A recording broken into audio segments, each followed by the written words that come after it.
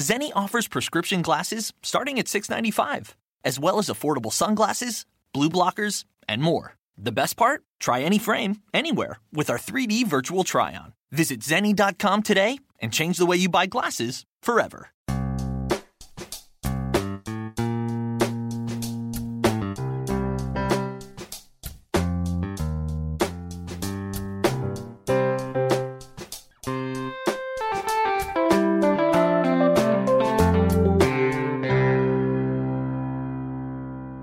Welcome to Accelerate Your Business Growth with your host, Diane Helbig. Diane is a leading small business development and leadership coach, author, and speaker who is passionate about sharing valuable ideas, tips, and techniques with business professionals worldwide. Diane brings you the world's experts and gurus in all things business, whether it's sales, structure, social media, planning, or plateauing. Guests bring their expertise and energy to each episode. When growing your business is your focus, Accelerate Your Business Growth is the show to listen to. Got a topic or guest suggestion? Let Diane know. The goal is to make sure you have the information you need to move your business forward. Thanks for joining us. Settle in and enjoy. Hi, everybody. Thank you so much for joining me. Today's podcast is sponsored by Audible.com. Now, you know that Audible.com is like the leading provider of audiobooks, but you may not know all the other content that they have. So we're offering you a free trial. You can check it out for yourself. Just go to audibletrial.com/businessgrowth and explore. I think you are going to be amazed at what you find there.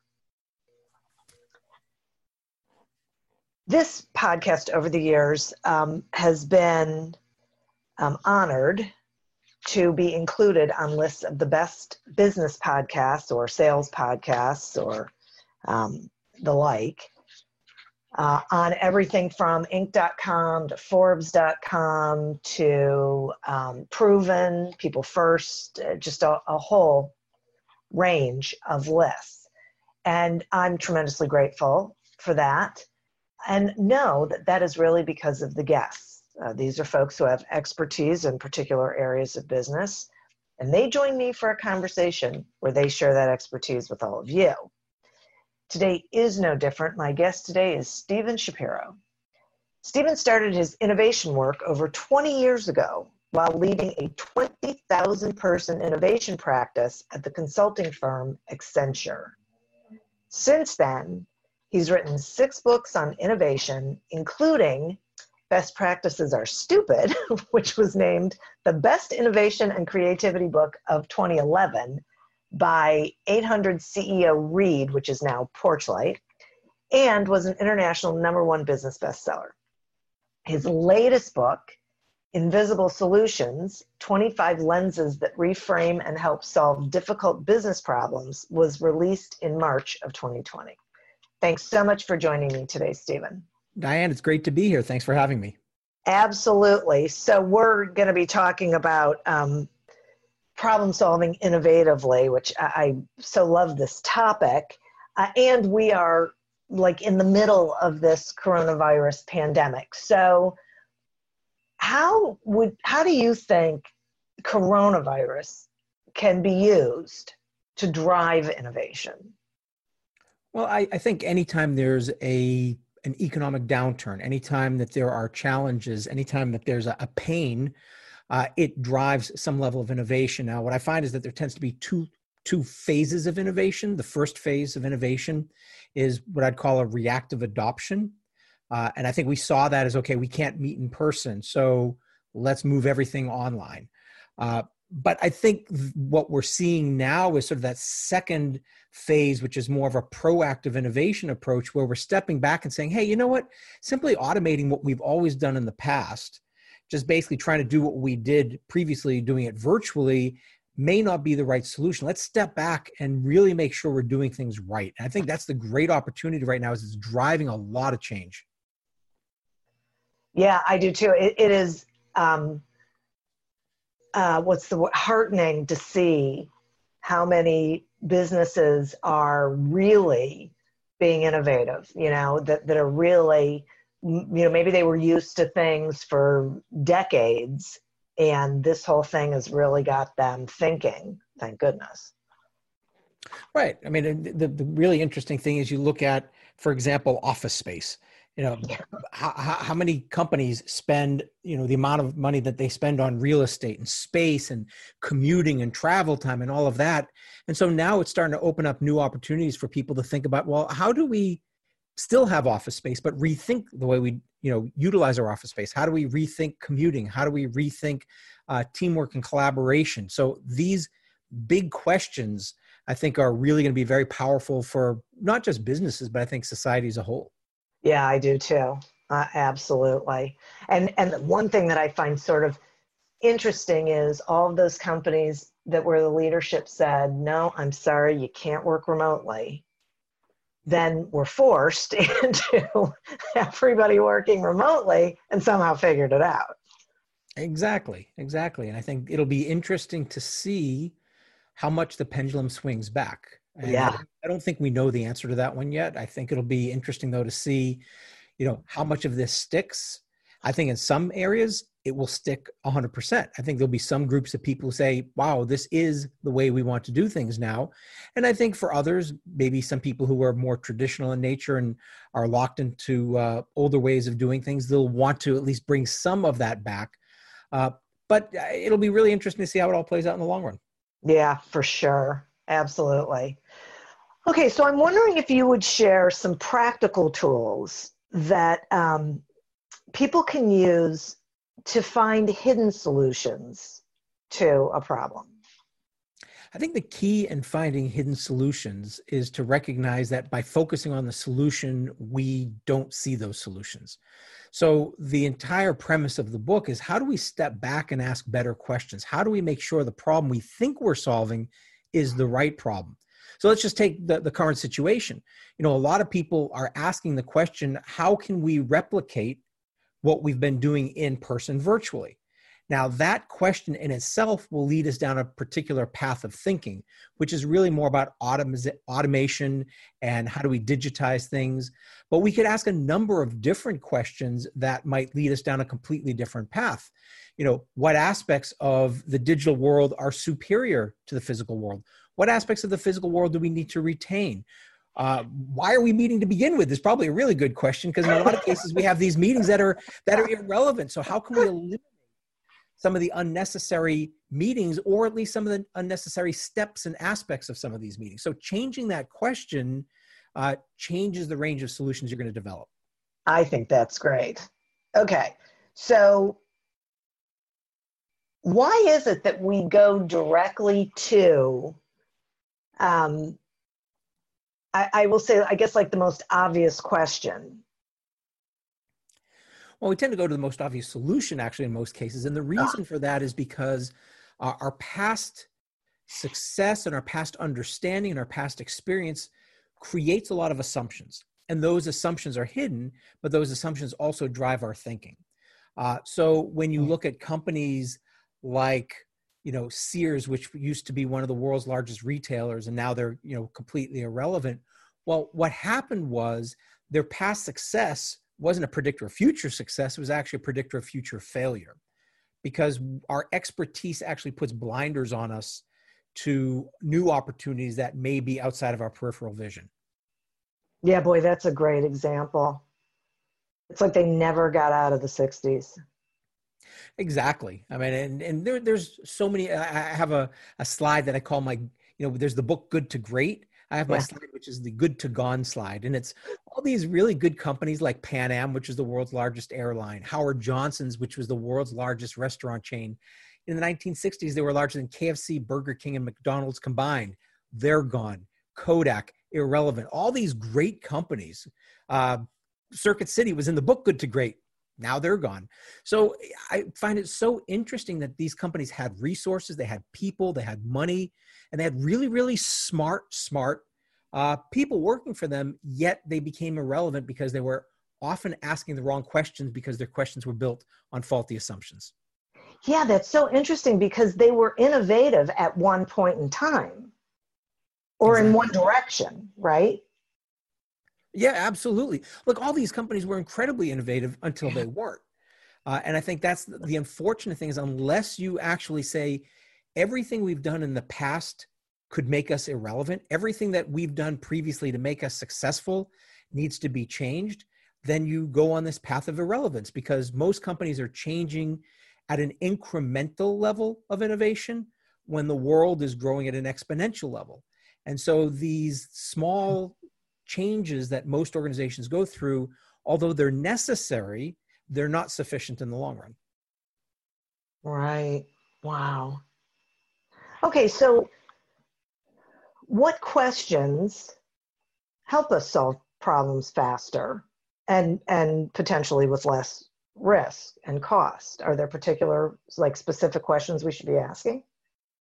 Well, there are a lot. First, the first question is always, what assumptions am I making? So if you say we've always done it this way or we've never done it this way, okay, right there, you now are at least starting to see some of the assumptions that you have. You can tell stories about your beliefs and assumptions and see what emerges from that. But what I've created is actually a tool with 25 different questions. I call them lenses, and they're lenses that help you reframe problems. So, for example, as human beings, one of the ways we tend to ask questions is what I would call big, broad, and abstract. So, if you think about a suggestion box for a company, the default question for most suggestion boxes is how do I improve the business, or maybe how do I improve revenues, or how do I improve margins, or whatever the question is. But most of those are really big questions that when you try to ask them, you could get literally thousands and thousands of ideas, thousands and thousands of solutions, of which most of them will be irrelevant or low value. In fact, we know that with most suggestion boxes, less than 0.1% of the ideas that are submitted have significant value. So one of the lenses is to figure out what's the leverage point. So if I'm trying to increase productivity, for example, and that's the question you're starting with, the leverage lens says, well, what's the one factor that has the greatest impact?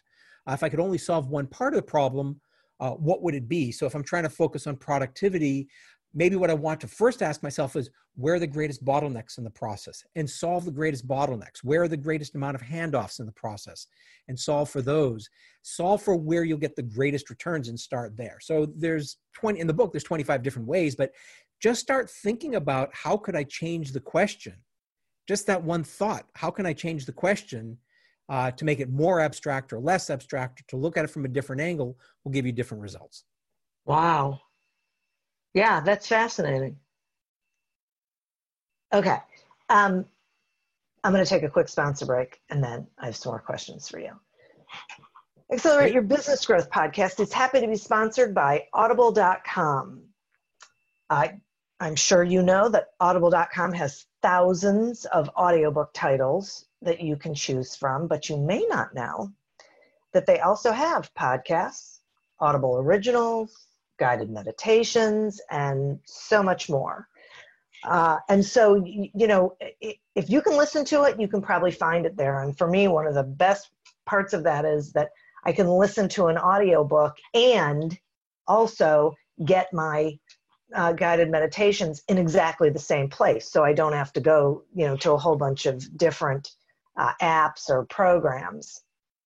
I will also tell you that Steven Shapiro's book is on Audible.com, at least his latest book, Invisible Solutions.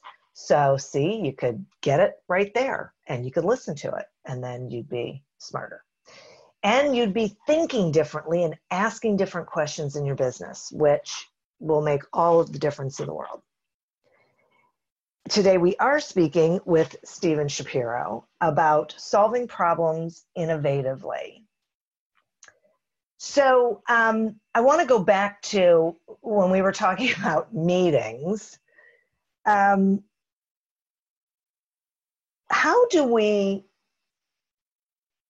do you think businesses should be rethinking meetings during COVID? I mean, I know, we said, is it relevant? But if you were talking to a business leader, what questions should they be asking themselves, especially, in this situation where most things are remote, about the meetings they're having?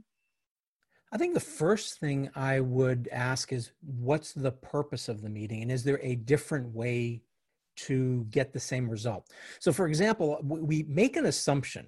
One of the assumptions we make, because it is more true, I would say, in the physical world than the digital world, we make the assumption that everybody has to be together at the same time, having the same conversation. So meeting is what you'd call synchronous. Everybody's there, real time. And so if a meeting's from 10 to 11 o'clock, we all need to be there present at 10 to 11 o'clock. But one of the big questions that I always ask is, like, what could be delivered asynchronously? So for example, how could we use video to share information? There's so many great tools these days, whether it's Slack or Voxer, which is an audio version, or Marco Polo, which is a video chat thing. We use these a lot to share quick updates with groups of people so that we don't have to meet. Because a lot of the times, the beginning part of most meetings is somebody just sharing something that could be shared in a video, an email, or a text.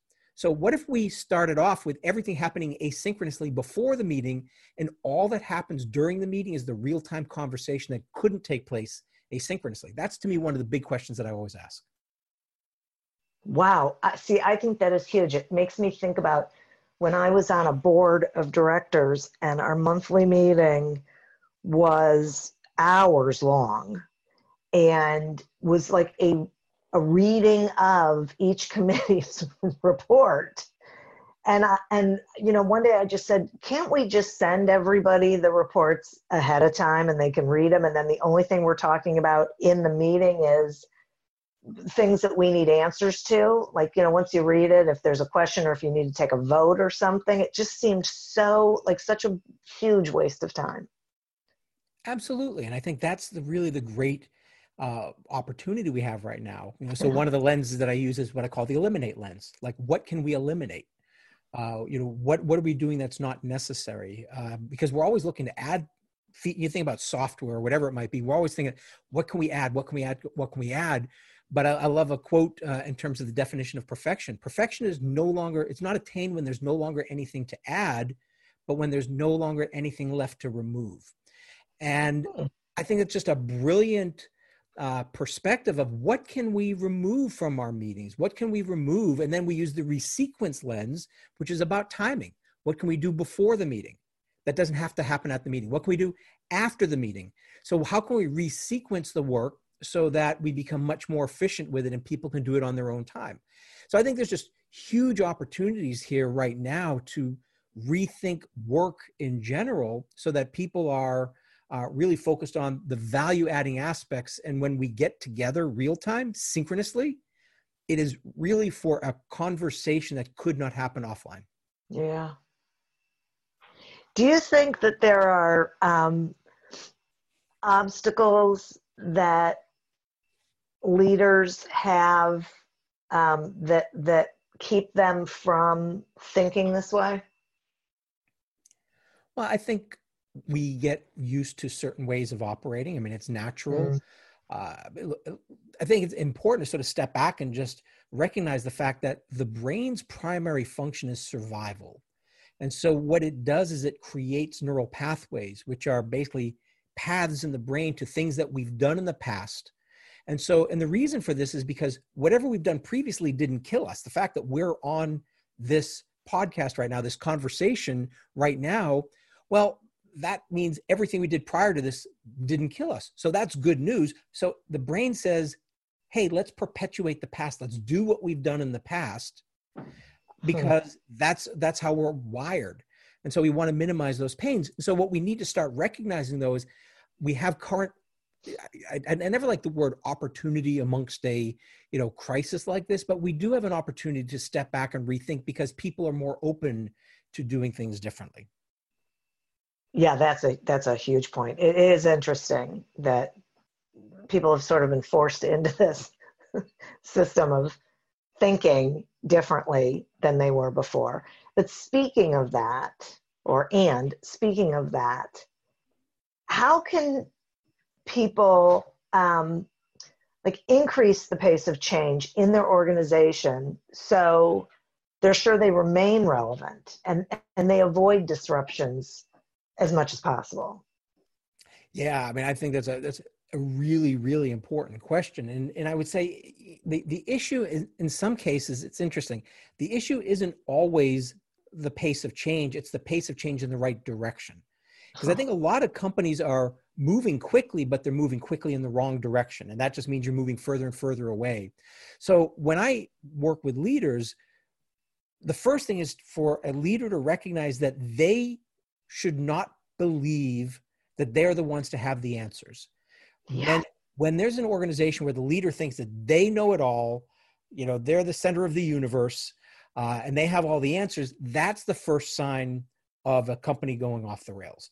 The role of a leader is actually to ask questions that get everyone else inside the organization to ask better questions. And when you have an organization that's constantly, and I'm not talking about, paralysis by analysis type of thing, but when we're always just sort of putting a quick pause button saying, are we moving with speed in the right direction? And then we can do some course corrections, that gives you speed. And I think that's really, to me, one of the keys organizationally, is to get people to just make sure we're moving in the right direction. And what that often requires is for the organization to know what's the right direction. I think a lot of companies, they have missions and visions, but they're platitudes.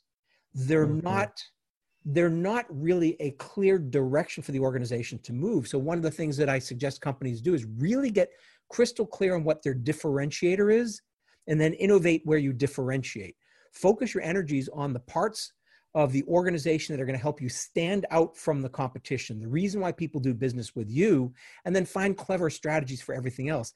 That's how you get speed in the right direction.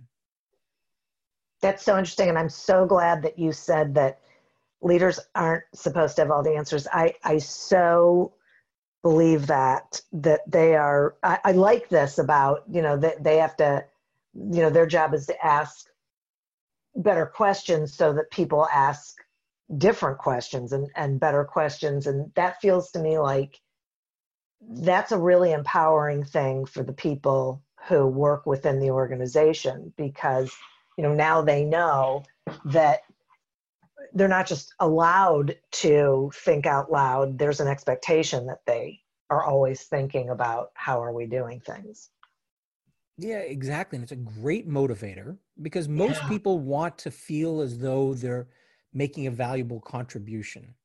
And that can take a lot of different forms, but when we can tap into the collective wisdom of the organization and get some of the best thinking that's there, it can only help the company move forward in the right direction. So I think it serves so many purposes in terms of creating a high-performing organization. Yeah, absolutely.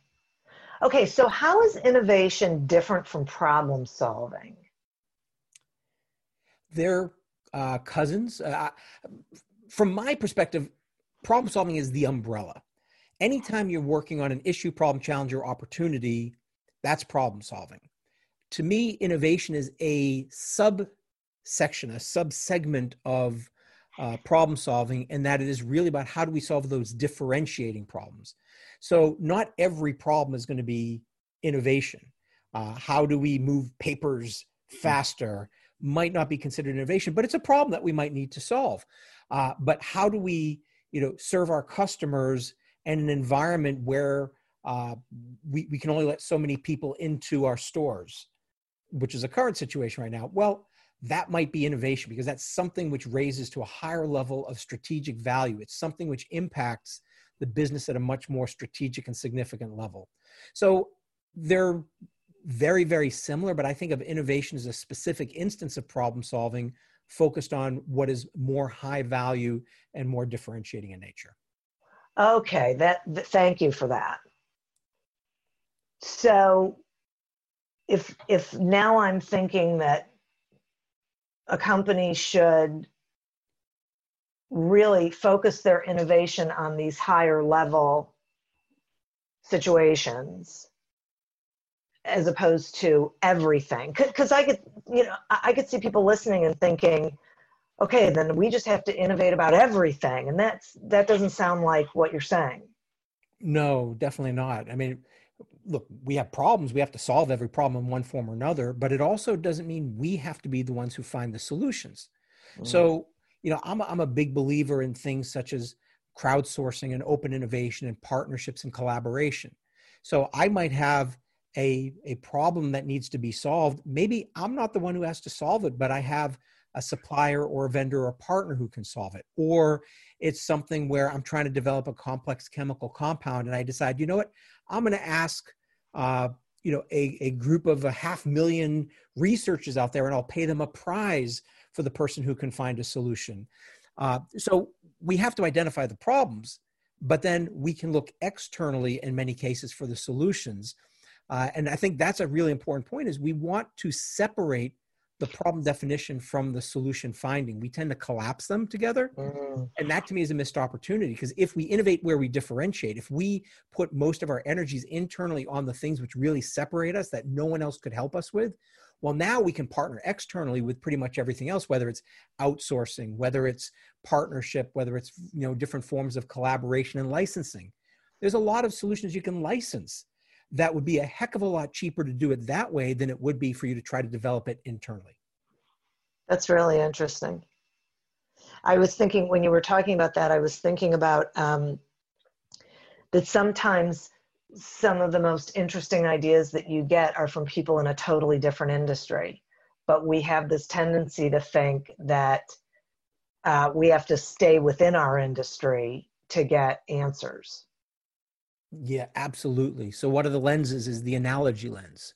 And one of the things that we actually know this from science, is that the best breakthroughs are a result of exactly what you said. The best breakthroughs always come from someone outside your area of expertise or through multidisciplinary teams that collaborate together.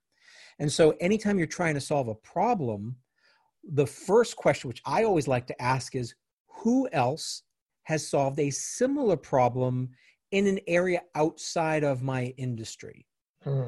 And so, for example, one group that I love is something called Pumps and Pipes. Pumps and Pipes is a group of cardiologists and people from the oil and gas pipeline industry that get together on a regular basis. And if you think about it, they both share in common the movement of a fluid through a tube. And there's some incredible solutions that they found through the collaborations. For example, self-sealing pipelines by studying the way that the body will seal paper cuts and coagulate. And then there's the same thing for the body. They've learned there's just some brilliant solutions that were developed by studying the way gas pipelines eliminate sludge in their pipeline. They've used those same techniques to eliminate clots in the human body. So these types of breakthrough solutions, I mean, you think about it, an oil pipeline engineer talking with a cardiologist feels like they're worlds apart, yet some incredible breakthroughs can come from that. That's crazy. I mean, it makes perfect sense when you say it, but, who came up with that idea? That's just nuts. Yeah, and I think that's really the big opportunity, is when we ask better questions and we assume that we don't have the answers, but we need to find who has those answers. And as you said, they're often in a different department, a different company, different industry. That's when you really start to accelerate your innovation engine. Yeah, boy, I am so loving this. So are there other I know there's 25 lenses. So are there lenses that we haven't touched on that you think bear a little bit of conversation? I mean, I want people to buy the book, so I don't want you to tell them everything, but. One of the lenses which I always like is the variations lens. And the variations lens, and it's actually built on some advice I was given 30 years ago when I was a computer programmer. And my supervisor said, never design for the exception, design to handle the exception. And what ends up happening is we, in many cases, design our businesses around the most complicated scenario as opposed to the most common scenario. So what if you created variations? What if you were to create different solutions based on different scenarios, so that if I have my most profitable customers, I might have one solution, whereas I have customers who we don't do a lot of business with, well, maybe we don't have the same level of service and we don't have the same level of offerings, but we still have a way of dealing with them. That's been used in, for example, insurance companies when processing claims, is they would start off assuming every claim was complicated. So it would go to an expert who would analyze it, and then would hand it off to someone else and to someone else, and it would take a long time.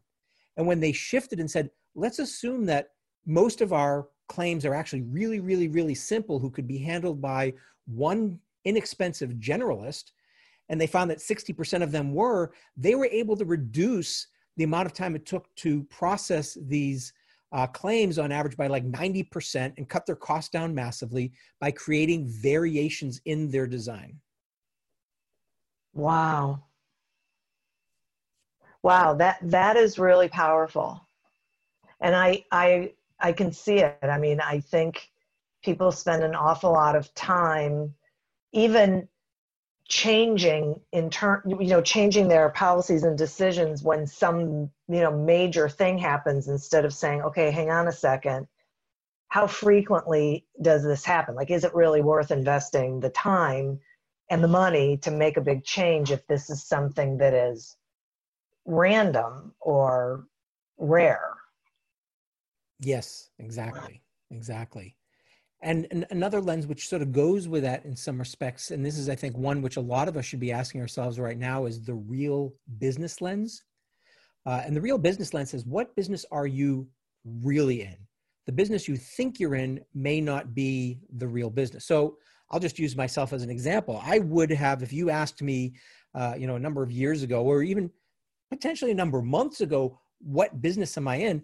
I might have told you that I'm a keynote speaker. It's what I do for a living. I get on a stage, I give a speech, and then I go to the next event and I give another speech. But what I've realized over time is that's not my real business, because if I think about it that way, I'm limited to a certain way of delivering my content. I am an innovator and a problem solver, and I help people solve their own problems, and I also help them solve their own problems. And so when I change the business that I'm in from that perspective, now all of a sudden it opens up, okay, well, wait a second. I might never have to get on a stage again and still deliver an incredible amount of value. I can help people solve problems through books and videos and programs and consulting and whatever it might be. And now all of a sudden it opens up a different range of opportunities. And I think that's really when you look at the companies that failed, in many cases, they thought they were in one business. Kodak thought they were in the film business. They were actually in the capturing and sharing moments business. And I think when we start thinking about it that way, I think it starts to shift things. Is what business are we really in versus the business we think we're in? And right now, I think is a key time to be asking that question. I was having that conversation yesterday with a colleague of mine, because in previous years, most of my business was in-person training.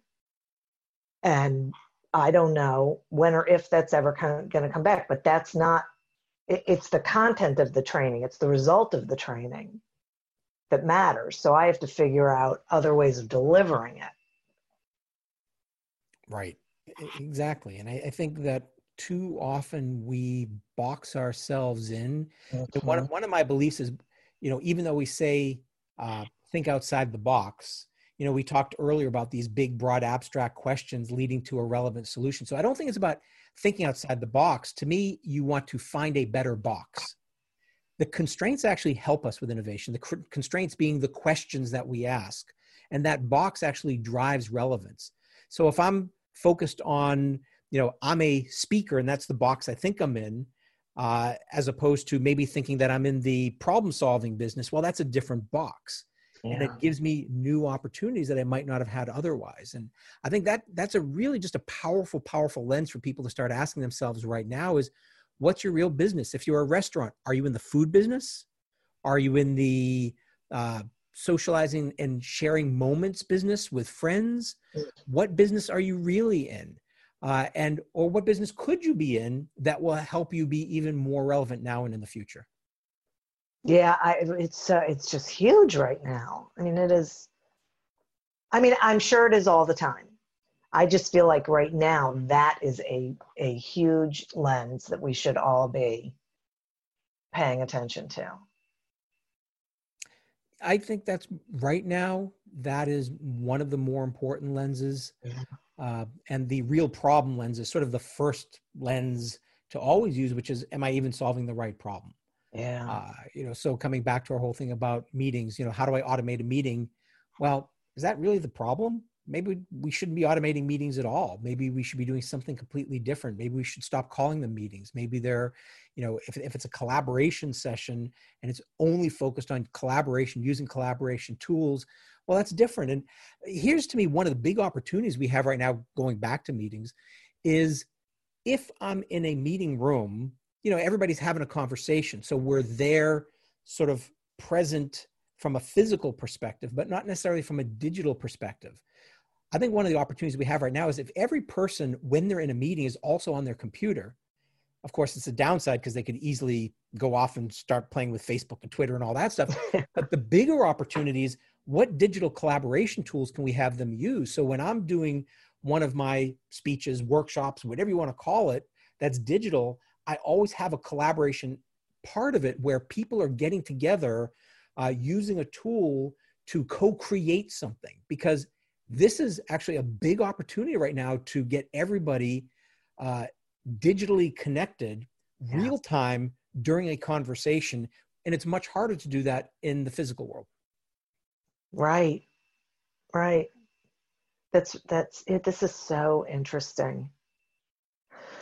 Wow, Stephen, I got to tell you, I have really enjoyed this conversation, and my brain is sort of, buzzing with a variety of ideas, not the least of which is how I can incorporate your book into trainings, leadership trainings, because it feels like there's a huge connection there. So it's just what's going on in my head. Will you tell the listeners, how they can find you, how they can get your book, other than audible.com, and anything you think they should know, please? Sure. And just so people know, the Audible book version is me actually reading it. So if you like my voice, you'll enjoy the audiobook from Audible. The best place to go is invisiblesolutionsbook.com. That's where you can learn more about the book. You can learn more about me. That's probably the easiest place to go to, invisiblesolutionsbook.com. And you can also download the 25 lenses that I've talked about. So you don't have to buy the book necessarily to get the cheat sheet, which has all the synopsis of all 25 lenses. Wow, that's awesome. I still think they should get the book, but whatever. So, thank you. Listeners, I would like to thank you as well. I think this is a particularly relevant and important topic that we've just spent some time on. And boy, asking different questions is just huge, especially right now. I would also like to thank our sponsor, audible.com. Head on over to audibletrial.com/businessgrowth and get your free trial, and then go exploring. Take a look at the audiobooks, all the different titles that are there, different genres. Check out the podcasts, see what Audible Originals are all about. Just do yourself a favor and see what's available to you. And as always, please continue to prosper and be curious. And until we meet again on another episode of Accelerate Your Business Growth, goodbye and good day. Me, but also you. The Pharaoh fast forwards his favorite foreign film, Powder Donut. Okay, what's my line? The only line I see here on the script is get options based on your budget with the Name Your Price tool from Progressive. Oh man, that's a tongue twister, huh? I'm sorry, I'm gonna need a few more minutes.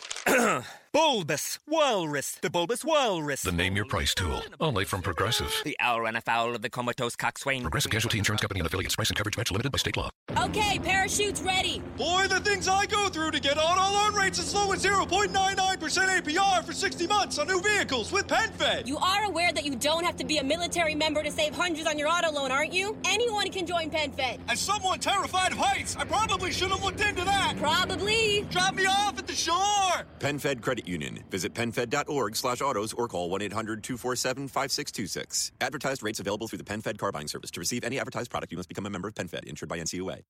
Welcome, change agents, to your go-to place for stories that ignite your spirit, fuel your purpose, and connect us all. We believe in the incredible power of the human spirit, its boundless resilience, and the inspiration it brings to our lives.